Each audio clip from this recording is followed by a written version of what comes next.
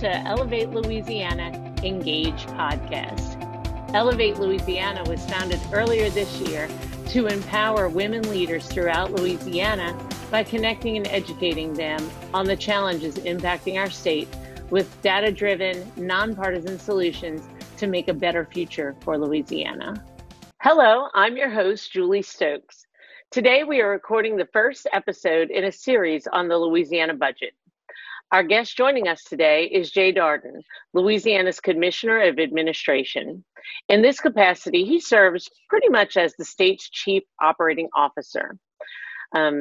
Commissioner Dardenne was elected twice as Louisiana's Lieutenant Governor and previously served 4 years as Louisiana's Secretary of State, 15 years as a state senator, and 3 years as a Baton Rouge Metro Councilman. He chaired the Senate Finance Committee, and in 2003 was named National Republican Legislator of the Year. Pretty impressive, I must say. He's an attorney and a member of the Baton Rouge High School Hall of Fame, the Manship School Hall of Fame, the LSU Hall of Distinction, the Louisiana Political Hall of Fame, and the Louisiana Justice Hall of Fame. Again, it's been such a great career. I'm so excited to have you here. Welcome, Commissioner Dardenne. Thank you, Julie. It's great to be with you. Congratulations on this new organization that you put together. Thank you so much. I guess, we'll just start out with, give us an idea of what's involved in the state budget preparation and what you think are the characteristics of a sound budget. So just kind of the process. All right. Let me start this slideshow here. This is fairly obvious, but the anatomy of a sound budget is to make sure that you're going to balance your revenue with your expenditures. That's very important, obviously. And from a state standpoint, it's important to have recurring revenues match recurring expenses. This is what got us into some trouble in the previous administration, where one-time money was used to pay for ongoing expenses. And when those one-time monies ran out, obviously there was not money to take care of the expenses. And that's why we inherited the $1 billion plus problem when Governor Edwards first came into office. So you got to keep an eye on that all through the process, and I'll talk about the monitoring component of that in just a second and get us to the next slide here. So we have limitations on our state budget, and it's appropriate to have that. We have two constitutional budget limits, a revenue limit and an expenditure limit. The revenue limit is much more restrictive in the one that we have to live with when building the budget, because the law properly requires us to have a balanced budget at the beginning of the year and at the end of the year. So we must present a budget that is balanced based upon a revenue forecast. And that revenue forecast is determined by the Revenue Estimating Conference. Revenue Estimating Conference, created in the Constitution, has 4 members. The governor's designee, which is the Commissioner of Administration, the President of the Senate, the Speaker of the House, and an independent economist who comes from one of the state universities. Jim Richardson served in that capacity since the beginning of the REC until last year, when he retired, and we now have Dr. Stephen Barnes, who was at LSU and recently moved to ULL, and he is now our economist. A unanimous vote is required for any actions by the REC, which is important because it doesn't allow for any dissension. There has to be an agreement on everything that the REC enacts. The revenue limits established by adopting the official forecast of the State General Fund for the current year and the subsequent year following, as well as a prediction, and it's really just a guess, of what the 3 out years might look like. Constitutional and statutory dedications for the current year and the next fiscal year are included, as well as fees and self-generated revenues. The state has a general fund, which is basically the tax money, sales tax, income tax, severance tax. And then we also have dedicated funds, which are legislatively designated for a particular purpose. And then we also have fees and self-generated revenue, like tuition at the universities and fees that are paid by people for certain services that are offered. And the revenue limit, it's important to note this, cannot be changed by the legislature. Once the REC establishes the revenue level, that's it. That's what the budget is going to be for the year. Now, there's also an expenditure limit. It's set forth in the Constitution as to how you go about doing this. I won't go into a lot of detail about this, but it basically puts a limit on the amount of money that can be spent. And it's obviously typically greater than the amount of money that we have to spend. So that typically the revenue side is going to be less than what that expenditure limit would be. And there's a growth factor built into the expenditure limit. There was a proposed constitutional amendment on the November ballot that would have changed definitionally the expenditure limit. That was voted down by the people. So it's going to stay just like it has been. You know, Commissioner, I had one question back on the REC, or the Revenue Estimating Conference. That I know for the life of the REC, there's been able to strike an agreement between all the parties that are on REC and go into session with a budget in hand, or a budgeted revenue estimate in hand. And I know that was an issue for the last few years. And has that resolved, or has there been an accepted budgeted revenue that's been accepted since lately? With the new administration, the answer to that is yes. What you're remembering is exactly correct. In the previous administration, we did not have agreement on a revenue estimate. So the governor was not in a position to present an executive budget that actually balanced with the revenue forecast. It never happened before. It was a very awkward situation for everybody. We got through it, but by the hardest in presenting a budget that technically was not the quote executive budget, because we didn't have a forecast for the year. With the new legislative leadership, we have not had that problem. We have reached agreement on a forecast, and I think we'll continue to be able to do so. REC is going to meet again in the second week of January. We're not meeting here in the month of December because all four of us recognize that there's so much uncertainty with this budget, and we're trying to minimize in-person meetings because of the resurgence of the pandemic. And so we're going to wait until the second week of January. And at that meeting, we will revise the forecast for the current year. Hopefully it'll stay close to where it is. And we'll establish a new forecast for the year that's going to begin on July 1st.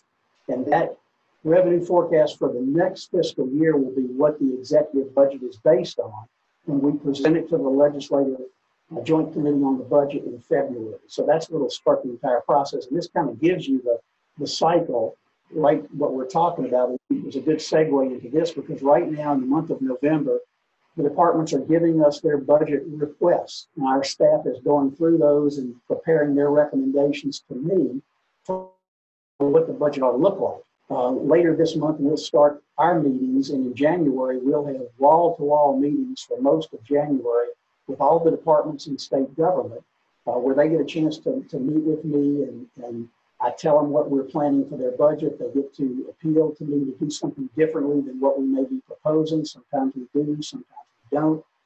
That'll lead to the presentation of a continuation budget in January. I'm not going to get into any detail on that, but that's projecting long-term budgets in the future that are not driven by what the REC says. So you don't anticipate the REC meeting having to be later to throw off the budgeting process time-wise? No, we've all agreed it'll be. We don't have the specific date yet, but it will be in the second week of January. That'll give our this time to properly evaluate the December revenue numbers. So we'll have 6 months worth of this fiscal year to base our revenue projection on. The economists will recommend a change if they deem it appropriate, either up or down, based upon the 6 months of actuals. And we will have a forecast I think we'll all be able to agree on that will take us into the legislative session that will begin in April. Perfect. So that kind of covers what's on this slide. The budget will be presented I think on February 28th, very, very much toward the end of February. And then the legislative session begins in April. And we will meet again, REC will meet again during the legislative session to once again adjust the budget forecast if need be. Right. I just want to mention there is a debt limit on overall state spending. It's not on overall state spending, I should say. It is an aspect of the budget that limits how much we can go into debt. Can't be more than 6% of the general fund and dedications as recognized by REC. So this is a very good provision of law that doesn't let us get in over our head on our debt, because every year we do go into debt. We have bond issues that fund capital outlay projects, construction projects, roads, highways, buildings, bridges, what have you. They're funded typically with general obligation bonds, and we usually have a bond issue at least once a year, but there's a limit on what we can do. And that's a very good thing, that we can't get into a situation where we've overextended ourselves on debt. Right. And you know, I just wanted to mention or ask you too, Commissioner, you know, with that debt limit, a lot of people always wonder, especially at the local level, well, you know, we need this bridge, or we need this, you know, funding for this project in our area. And, you know, it's been tough because we haven't had the capacity to increase the bonds that we float out there in order to fund these projects. And I'm guessing that federal money doesn't get included in that, or, right. So that in this situation we're in now, where it's even harder and worse to be able to fund those projects because of that debt limit, correct? Well, the debt limit keeps us honest. If it keeps us from paying ourselves too much, there is always going to be more demand than there is supply, because everybody puts their requests in for every need that they have, and obviously not all of them can be satisfied. It becomes a matter of prioritizing what's most important. Area legislators get together and talk about what's the most important thing in their region, and usually that winds up being in the bill. But there's no end to what the need is. As we know, our roads and highways are in terrible condition, and we don't have the capacity to do everything we'd like to do in that area. And the same holds true for state buildings that need to be repaired or replaced. But the capital outlay process is a good one and an important one that enables us to fund the ongoing capital needs of government. Thanks. And finally, one other thing I'll mention in this area, we're in the final throes of a lengthy multi-year implementation of a new enterprise resource planning system that is transitioning our outdated, antiquated way of financing into a new system we're calling LaGov. It's tying together our budget process, our accounting, our state purchasing into one unit, one system. It's been a gradual implementation of moving departments into this new LaGov system, and we'll complete that process toward the end of 21. And then all of our state entities will be on the LaGov system, and that is going to make it easier to evaluate budget spending. It'll be much easier and more readily available to the general public through Louisiana Checkbook, which we created during the first term, Governor Edwards' first term. The legislature and the governor agreed on this very good, innovative way of making information available to the public. It's called Louisiana Checkbook. You go to Louisiana Checkbook and you can see every expenditure that the state is making once we complete this entire process. You can see invoices that are submitted by people doing business with the state. You can see checks that are literally written by the state to pay our obligations. So it's very much a transparency move that's going to be very beneficial to state government. Very exciting for the people. So that's really the overview, Julie, of the process and what we go through in order to prepare the budget. I think we want to talk a little bit now about the state budget and what makes up the budget and what our challenges are. Yeah, I'm sure that this COVID crisis and oil collapsing at the same time, the challenges must have been very abundant. I can't wait to hear about your thoughts on some of that. Well, there were many challenges. They were really no different than what we went through in the previous 4 years when you were here serving in the House, when we had a budget problem that had been inherited from the previous administration. We had $1 billion plus problem that we had to resolve. And so unfortunately, we're kind of used to planning for draconian budgets like that if we would have to implement them.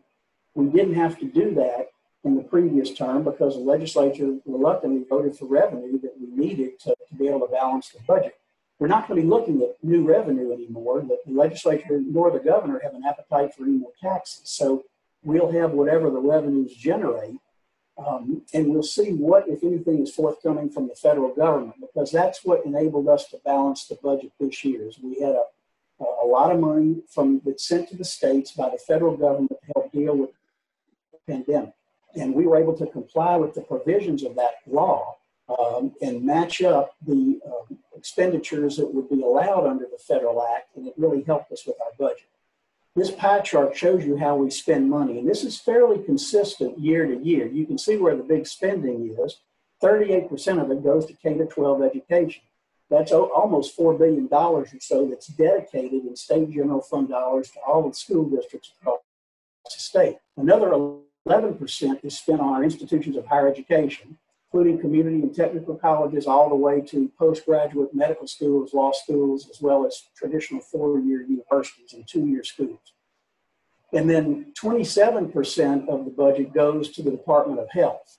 That draws down matching dollars from the federal government to fund our Medicaid program. We have a lot of poverty and a lot of poor people in Louisiana, so we have a lot of people dependent upon the state for medical assistance, and that's what the Medicaid program funds.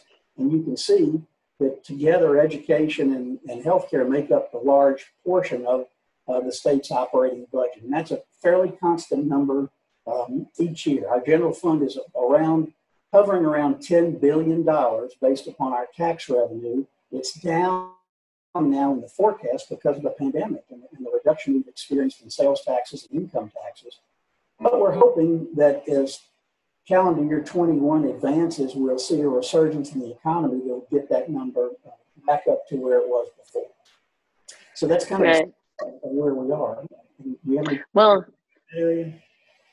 I was going to say, and I don't know if you're going to touch on this, but the issues surrounding, discretional versus not discretional when it comes to spending. And the Department of Education, a lot of that money is non-discretionary, meaning that it's part of the formula that's in the Constitution. And then Department of Health, like you were saying, you draw down money on every dollar you spend. So when you don't spend the dollar, you don't get the $2 or so from the federal government, correct? Yeah, that's right. It's more like $3 plus. And that's, I don't have a slide that deals with the discretionary spending, but you pretty much nailed it. The Constitution directs how we spend certain dollars, and there are other obligations that we have to spend because, for example, of court orders or what have you. And that's called the non-discretionary spending. The money must be spent for those particular purposes. If you look at about a $9 to $10 billion state general fund, after you deal with all the the non-discretionary expenditures, when you get right down to it, the legislature only has about, and I put air quotes around that, only has about from $3 to $4 billion in discretionary spending.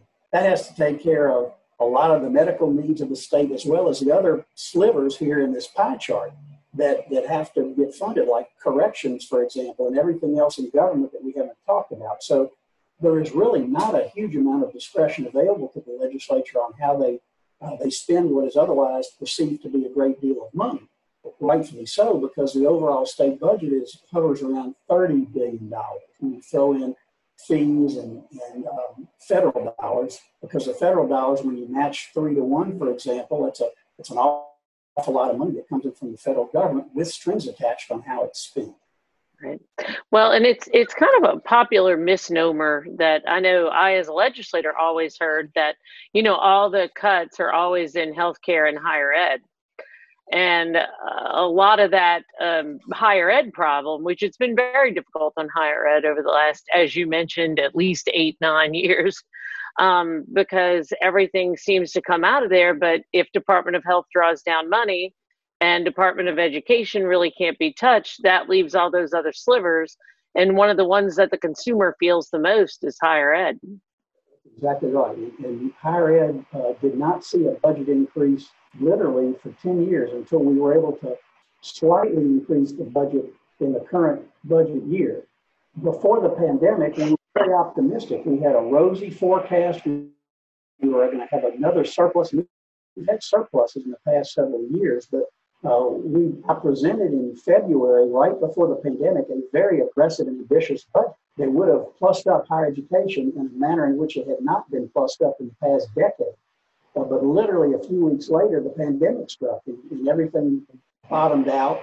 We weren't able in the current year to do anything to plus up anybody. In fact, we had to make reductions until the federal dollars became available that kind of came in and saved the day. And I'll talk a little next about the federal dollars if you're ready to move on. Yep. Sure. just will mention this. I don't think I covered this earlier. Nationally, we're really recognized as having a very good mechanism in law for dealing with shortfalls and budget deficits. Because we have to have a balanced budget, which is one of the best safeguards we have in state government, anytime we have a deficit as a result of a reduction in the revenue estimating conference's forecast, the governor is required by law to go in and has the authority to cut the general fund by 3% of the total budget. Then we have to go to the Joint Legislative Committee on the Budget, and we have authority to cut dedicated monies in general fund up to 5% of budget. So this is how we deal with mid-year budget cuts that you've heard so much about that have unfortunately been a reality up until this administration. You have to go in and make mid-year reductions. It's much more difficult to do that, for example, after 6 or 7 months of a budget year have passed, because you've already spent, in accordance with your budget, 7 months worth of the year. And so that means the remaining 5 months have got to be responsible for all these cuts. So it can be very devastating to an agency to have a mid-year cut. We obviously hope and try to avoid that as much as possible. And we have an opportunity to use the rainy day fund, the budget stabilization fund, when it's necessary in order to avoid making some of these cuts. And right now, our rainy day fund is actually higher than it was when Governor Edwards took office 5 years ago. So we've all done a good job, the legislature and the administration, making certain we beefed up the revenue estimating conference's budget stabilization fund, the rainy day fund, as much as possible. Yeah. I mentioned, just moving to this additional topic, I mentioned the fact that the federal government saved the day by sending what was called the CARES Act in response to the pandemic to all 50 states and all the territories. Louisiana got about $1.7 billion. And of those dollars, a significant portion, $800 million of that money, was set aside to assist local governments with the challenges that they faced in having to spend money in response to the pandemic. The CARES Act was limited to money that was spent in preparation for or response to or mitigation of the pandemic. And we originally put $800 million aside for local governments. The legislature carved out some of that money, created a program for what was called a Main Street program for businesses, for small businesses, to the tune of about $300 million. And an additional program of $50 million was established to give a supplement to frontline workers. So we wound up having about $524 million that could go to local governments, and we spent every penny of that. That program was administered through my office, and just a couple of weeks ago, we put the finishing touches on the distribution of dollars that would be made in accordance with the local CARES Act.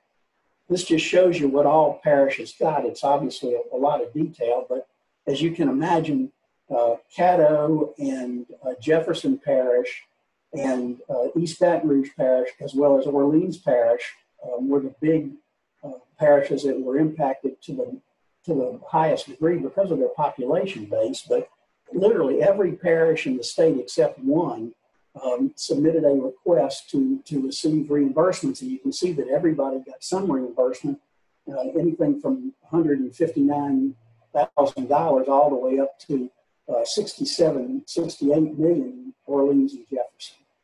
So that real salvation for local government, just like it was for state government. Well, let me ask a question.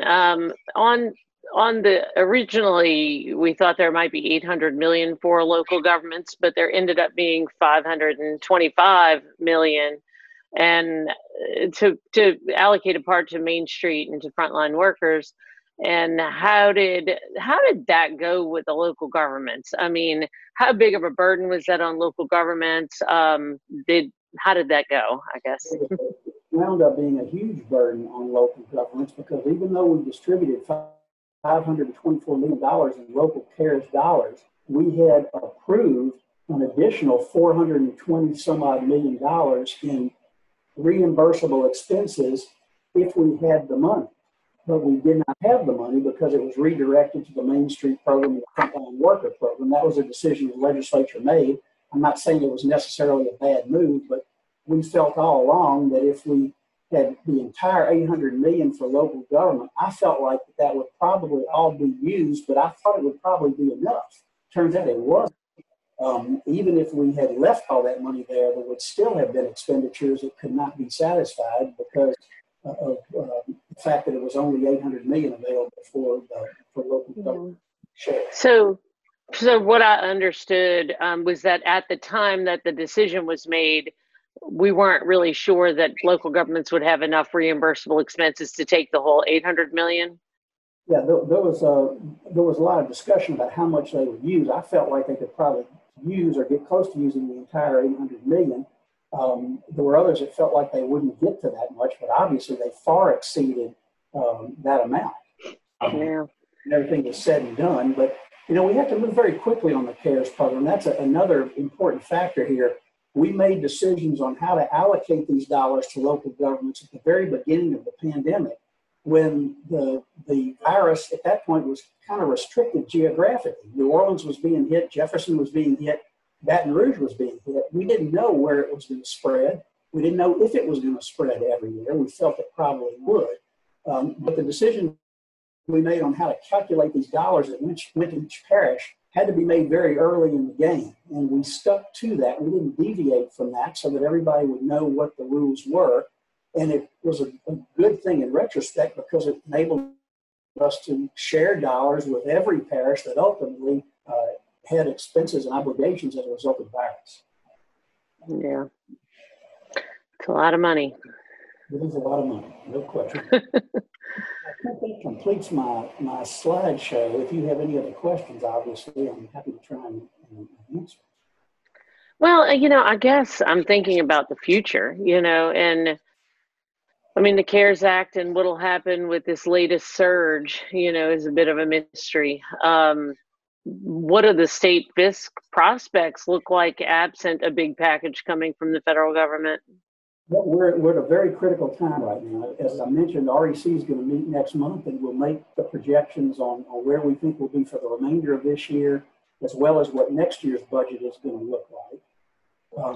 We're expecting some activity from Washington this week as we record this. I mean, Congress has got to act pretty quickly. They're going to go home for the recess, and if this Congress is to act before they leave, they've got to do it in the next several days. The conventional wisdom, to the extent that there can be any coming out of Washington, is that they'll probably do something. We're not sure what. We're not sure what restrictions will be put on that money. The previous CARES Act dollars were tightly restricted. They could not go for lost revenue. They could only go to reimburse expenditures that were made related to the virus. I think there'll be a lot more liberal this time in terms of what states can do with that money. I certainly hope it will be. They have a little bit more discretion as we go forward into next year. Hopefully, in the next year's budget, beginning July 1 of 21, we won't still be shelling out money in response to the pandemic. Yeah. Waning at that point, vaccinations will be taking place, and so the money that we get to help us for next year's budget is going to have to be for revenue replacement, I hope. Yeah. What about the question of local governments versus business? Do you think that if there's another,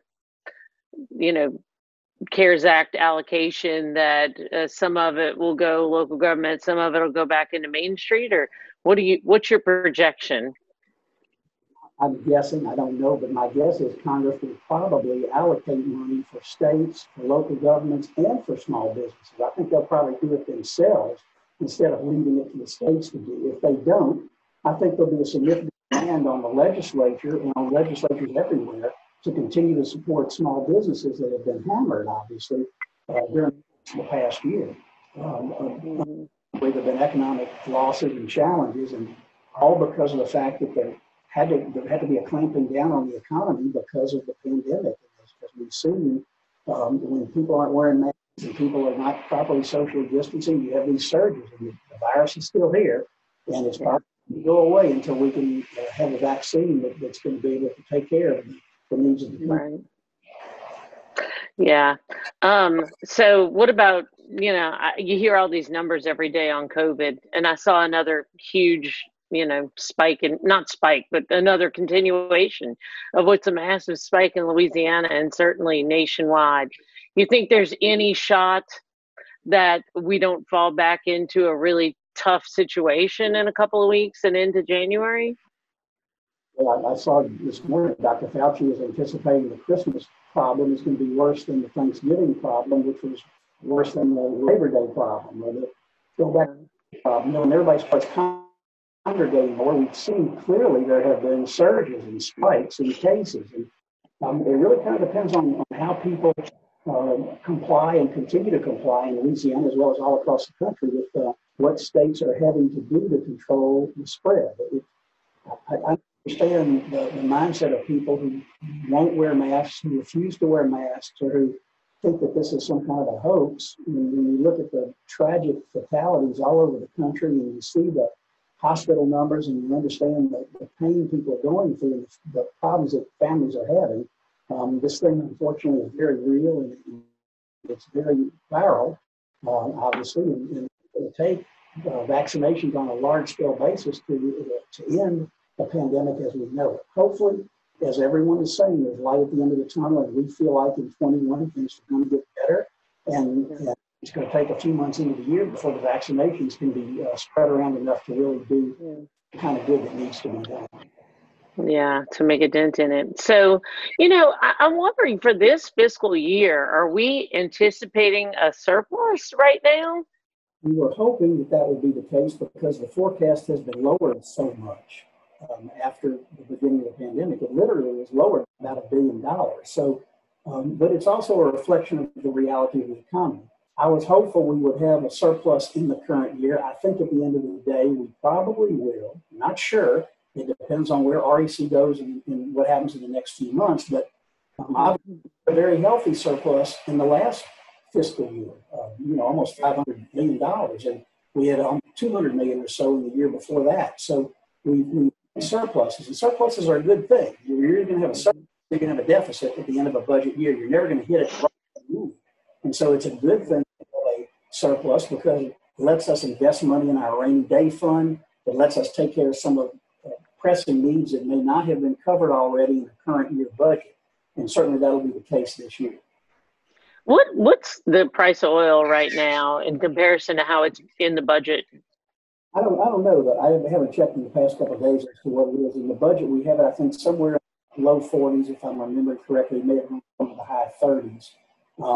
Revisit that again. But, oil revenue is not the be-all and end-all of state government. It used to be. In the 1980s, it was about 40% of the state's budget was based on royalty and severance tax. Now it's around 10% or so. So it's no longer the economic driver of our revenue picture. It's still an economic driver of our economy, though, because it's a part of what we do. And so it drives sales taxes, drives income taxes, but it's not the main driver in the state's budget, which is mostly sales tax and personal income tax. Right. Well, after all of those years where we had mid-year cuts and budget deficits and, mid-year cuts, obviously you can't set a budget with a deficit, but, the mid-year cuts. And, what happened in the last 4 or 5 years? What did we do? And just a brief overview to get out of that mess of that cyclical, budget deficit mid-year cut. Combination of two things. First of all, this administration did not use non-recurring dollars to fund recurring expenses. We live within our means, and we only spend what was deemed to be recurring. That is, it's going to come back year after year after year. That was a huge part of the solution. It seems like a simple, obvious way to handle a budget, but it's not the way it was handled in the previous administration. Every year they would go find pots of money that were not going to come back, and they would use that to build up the budget so they wouldn't have to make dramatic cuts and they wouldn't have to raise taxes. The Governor General would not even consider, therefore the legislature didn't either, any revenue source. Instead, they lived in this fiction, lurching from year to year with non-recurring dollars funding recurring expenses. We said, no, we got to be in the real world. And the legislature, conservative though it is, recognized that the only way to fix things was to raise revenue. And the legislature voted to raise a significant amount of revenue. That, coupled with, I would say, fiscally responsible budgeting on our part, enabled us to right the ship, create surpluses, and have a realistic budget that was not built on a house of cards. Yeah. Yeah, it was kind of a perfect storm, at the end of the Jindal administration and the beginning of the Edwards administration. Just a cataclysmic event of using up all the one-time money at the same time that oil crashed and just the world came tumbling down around us. So now that, go ahead. That all the one-time money got expended and ran out just about the time that term was ending and this one was beginning. And whoever had been governor would have inherited this mess. That's right. There's going to be a potential $2 billion problem with the budget that the new legislature and the new governor would have to have faced. And obviously, the legislature faced it and we fixed it. Yeah. Well, and it was a big deal because if you remember what you said just a little while ago, there's maybe $3 billion to $4 billion of discretionary income to make cuts. And when we walked in what was that, 2016, 2017, 27? Yeah. We walked in with a $2.1 billion deficit, and having to figure out cuts. And everybody, you included, who were there, and you were an instrumental part of trying to help them fix things, but took a look at what those cuts would look like, and even the most conservative anti-tax lawmakers got to say, we simply can't sustain that. We can't close universities. We can't not provide medical care. We can't do the kind of things that were very realistically going to happen if there was not a solution. That's right. That's right. It's hard to govern. Governing is a difficult thing, and you can't govern by rhetoric. I mean, you could try. It's very easy to be in the legislature and to throw bombs. And I know that. I did it during times that I was a legislator. I came in as the guy throwing hand grenades over the wall in the Edwards administration, calling for less government, smaller government, making cuts and proposed cuts. And so I understand it is very difficult to make cuts, and it's very easy to throw bombs when you're not governing. But when you're in the majority, you've got to govern, you've got to make decisions. You have to make responsible decisions. Right. Well, and that's part of what we're about at Ellevate Louisiana, is trying to really talk about the facts of governing and the facts of what makes our state what we are and what our opportunities are, and to try to do that in a very fact-based manner and get that word out so it's easier to govern and more people have the knowledge to know what needs to happen to make Louisiana anything above 48th. I mean, it's just, I want to see us recognize a time where Louisiana is known as a state that educates a lot of people, and we've moved a lot of people out of poverty through a successful economy, and you need actual knowledge and not rhetoric for that. We're never going to move off the bottom of those lists until we recognize the importance of education and the need to provide enough dollars to make it work. And there's no expression, don't confuse me with the facts. And unfortunately, there are a lot of people who don't want to get confused by facts. And the political rhetoric gets in the way of making the kind of progress that we need. And it's always going to be a political landscape. That's never going to change, and that's reality. But we also have to come together as a state, just like we have to come together as a nation at some point, and stop the political infighting and bickering, and recognize that we have to govern by consensus of bringing all different viewpoints together and doing what's best. Well, amen. Your group again, I think it's great that you're getting people engaged and understanding facts and trying to become advocates to help move Louisiana off the bottom of those lists. Thank you. Well, we really appreciate you sharing the last 30, 40 minutes with us. It's probably about all the time we have for today, but we want to thank you so much, Commissioner Jay Dardenne, for being here. Thank you so much. This will air soon. And when you hear this, you can know that on January 29th, we do have planned a symposium where the commissioner and several other speakers will be speaking to our group.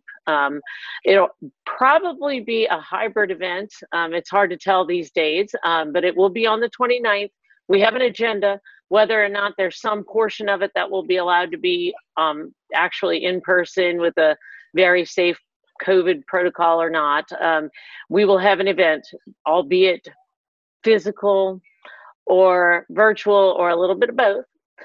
So you can also go to our website at ellevatela.org, and beware that that is Ellevate with 2 L's in the word elevate. So it's ELLE, vatela.org. You can look at that website for information on the group, for when that symposium will be coming up, and for links to all of our social media and all of the interviews that I've done, like the one we're doing right now with the commissioner. Since this was the first of the 4-part series on the state fisc, I really hope that you'll join us at that symposium on the 29th. And finally, don't forget to like Ellevate on all social media platforms, and please share this video cast and the podcast that you'll find on everywhere that you get your podcasts, if you found it interesting. I'm your host, Julie Stokes, and we'll see you next time.